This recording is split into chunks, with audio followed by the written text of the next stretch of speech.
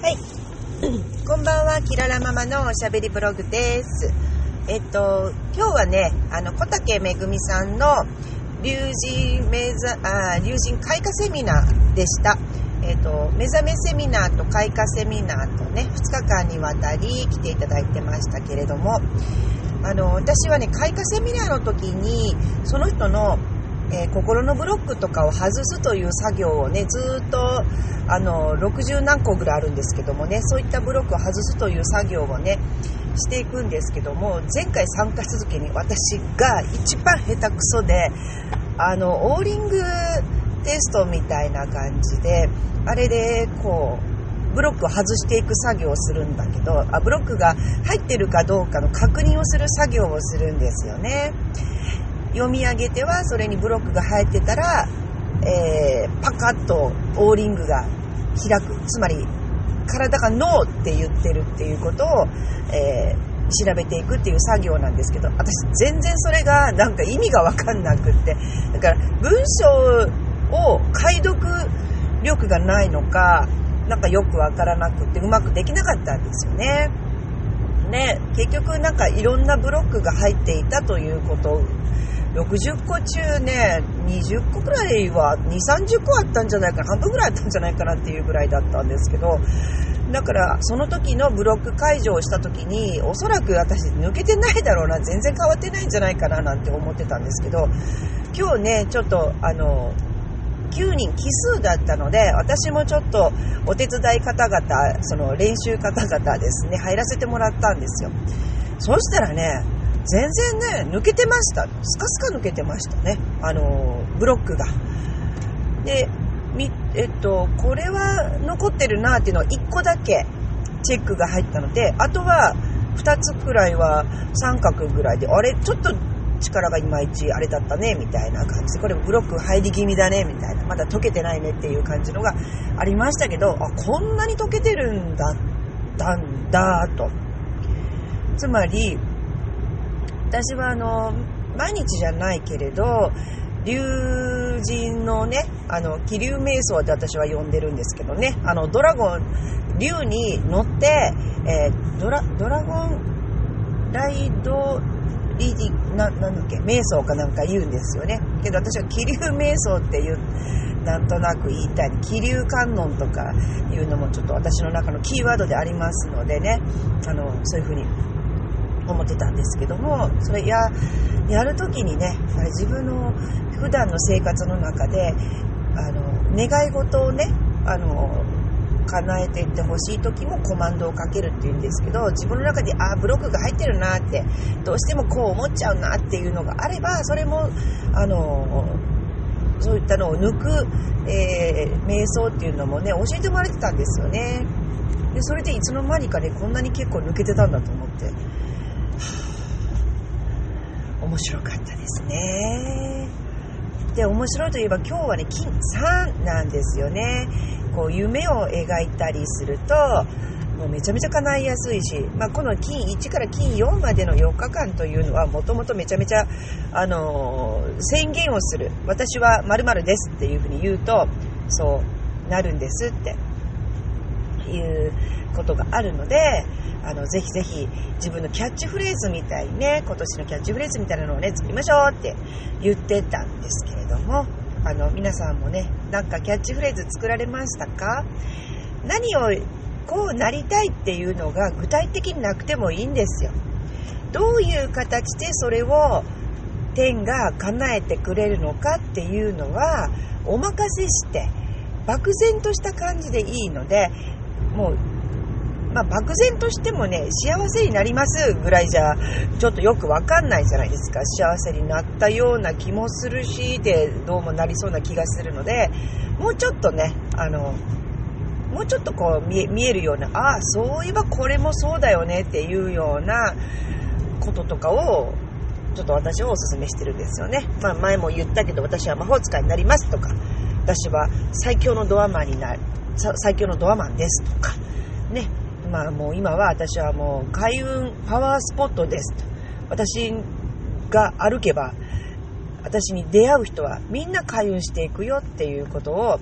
宣言したんですけど、本当にね、なるんじゃないかと思いますよ。なんか自分がね、そういう風になって、パワースポット状態にまず自分がなっていってるなと思いますので、私に出会う人がなんかこうそのエネルギーをね感じて感化されて、じゃあやってみようっていう気になれば、それももちろん開運の周波数にその人がピッと上がったことだし、で今すぐパンとなれなくてもいいんですよね。でも素直さが大事ですよね。それは思います。素直さ、アホと素直と行動力ってね、桜庭つゆきさんもおっしゃってますけどね、ちょっとアホになったぐらいがいいんですよね。それは思いますね。この間田中涼子さんのね、天使の手の涼子さんの古民家でのね、アホ大集合、古民家だよ、アホ大集合、全員集合だったっけね、8時だよ全員集合みたいな感じのタイトルでしたけどもね、それでも出てましたけどね、いいんです、バカっぽくていいんですって感じでしたね。バカっぽいとダメ、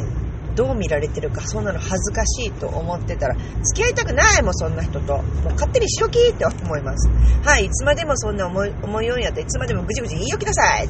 知らんわって思いますね。はい、お好きにお好きな人生を歩んでいただければいいと思います。私にはその人関係ないですからね。はい、頑張ってくださいそんなこんなで、そうそう、私が脱皮したと言った、時からなんかその、1月のね下旬脱皮した感が、東京に行った日月でね行きましたけど、時脱皮してもう完了して、もう指導するぞみたいな感覚があったんですよね。でその後すぐに行っていいものか悪いものかってぐずぐず本当に悩んだけれども、結局のところやっぱ行きましたからね。私そうなんですよ。なんだかんだ言ってやらないタイプと、なんだかんだ言うだけ言ってやるタイプっていうのがもうほんと紙一重なんですよ。もうほんと紙一重と思います。私もね、なんだかんだはね同じなんですよ。悩む人と悩むっていうのは一緒なんですよ。でも結局やっちゃうからすごいねとかなんか言われるんだけど、変わんない、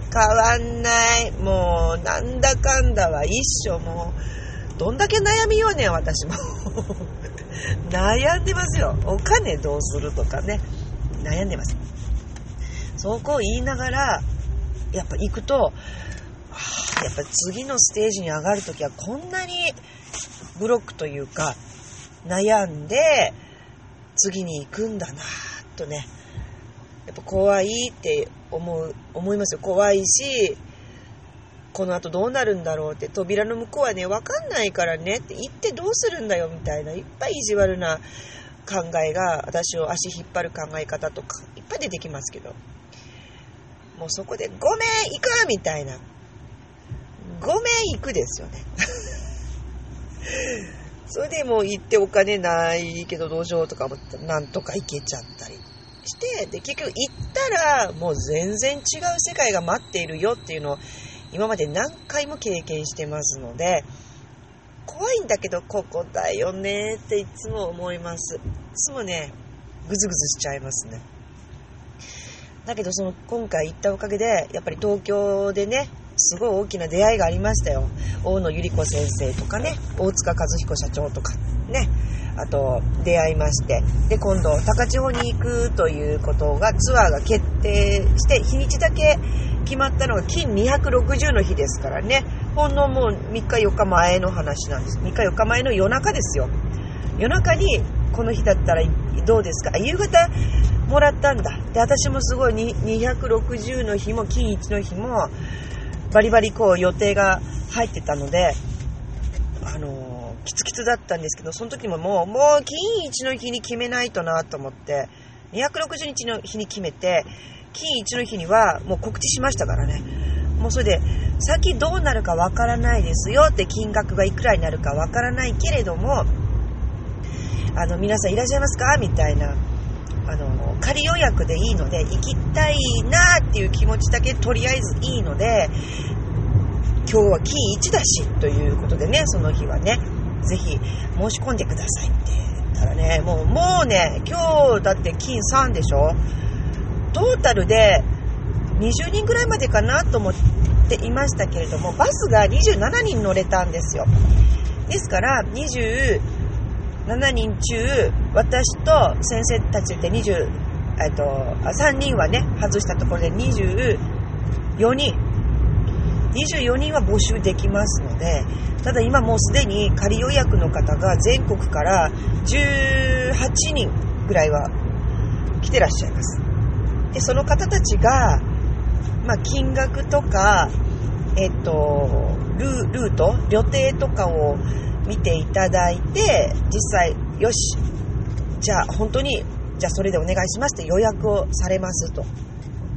そういうこととかもねあって、決まるかなと思うんですけどね。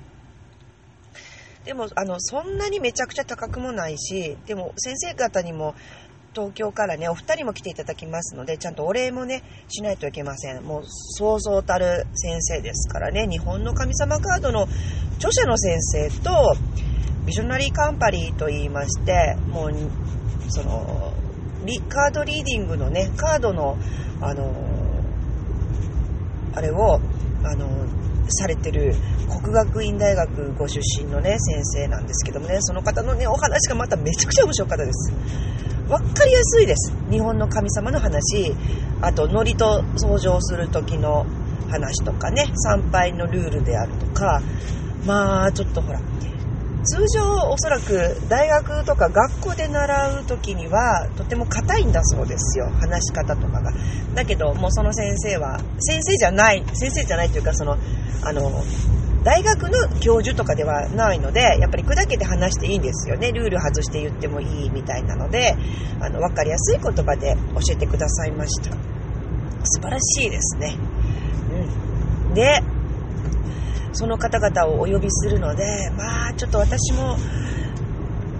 もうそうですね、4万以内にしようとは思ってます。3万5千円か4万ぐらいかなと思ってますけどね。そんな感じでね、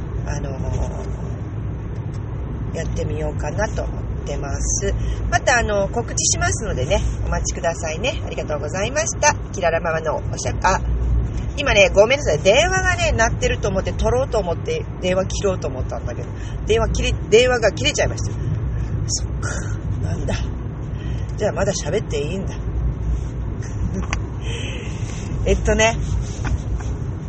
今ね、佐賀に向かってるんです、実は。よさこいの、練習の立ち上げがあるので、もう今日行かなきゃと思ってね、着替えて行ってるんですよ。その中の車中でお話しさせてもらってるっていう感じなんですけど。そうですね。そう、高千穂ね、一応ざっくりもうね、宿泊施設も一応仮押さえして、貸し切りバスも一応見積もりしてもらって、もうこれも借りる予定ですね。明日もゴーサインを出そうと思ってますけどね。で、あとはもろもろね、ちっちゃいところをちょこちょこっと決めたけど、明日はもう全部決まっちゃうかなと思います。明日お金が全部計算できたらもう告知ができるかなと思いますね。告知ができて、集客予約受付スタートの日はまた別の日です。明日は多分旅程とかをね、日程とかをね、お話ブログで告知はできるかなと思いますけれども、それからね、募集はね、また別の日にさせていただこうと思っています。で、おそらく佐賀空港に東京から先生方が来てくださいますので、佐賀空港に、佐賀空港は車駐車場が無料ですから、みんなそこで集合していただいて、で、そこからそうですね、集合していただいて10時出発ですね。10時出発の途中でどこかお昼休憩をして、でだいたいそこから3時間近く通常かかるかな。佐賀空港から言うとですね、高速使って、ですから、新手神社にね、ちょっと最初にお参りに行かさせてもらおうかなと思ってるんですよね。新手神社に行きまして、新手神社に行って、で、正式参拝をさせていただいて、で、その近隣のね、近隣の場所、あちこちちょっと散策を各自してもらおうと思います。自由散策です。今回はね、自由散策の時間をたくさん設けます。で、1日目もそんな感じで、一応バスで、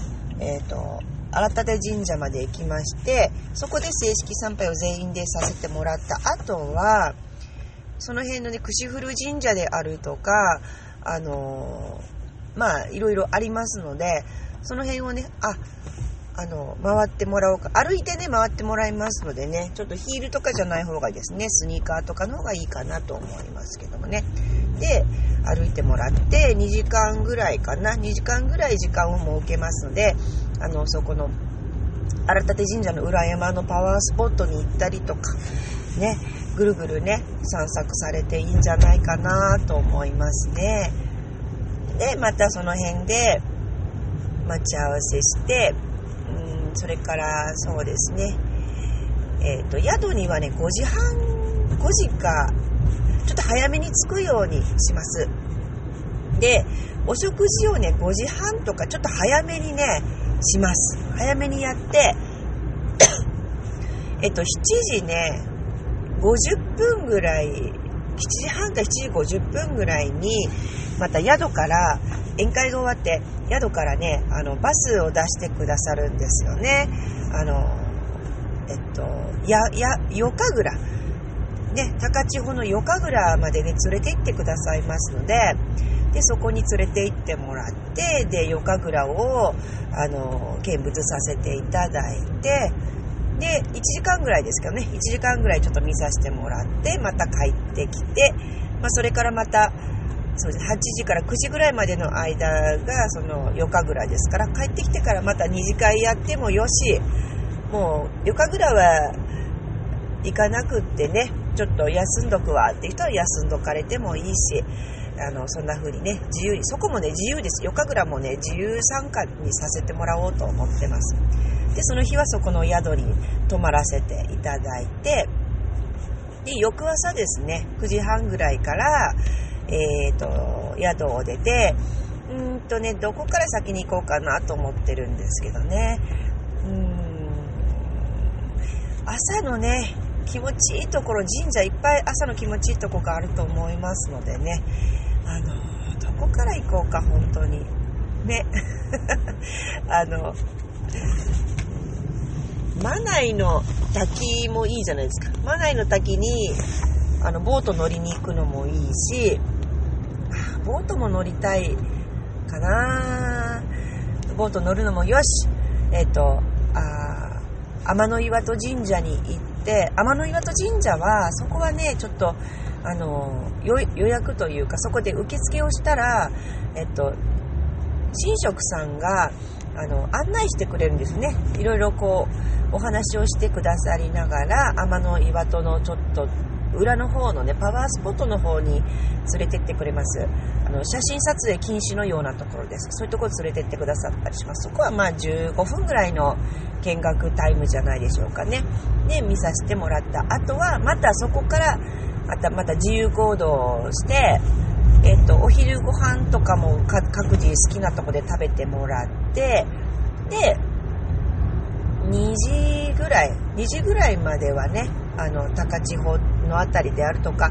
天の岩戸神社のあたりとか、八大竜王のところも歩いて行けますので、それだけいっぱい自由時間を取ってますのでね、八大竜王水神社の方に歩いてね、お散歩しながら、行かれる方があってもいいし、というふうに、割とこう、高千穂のね、里山歩きみたいなことをぜひね、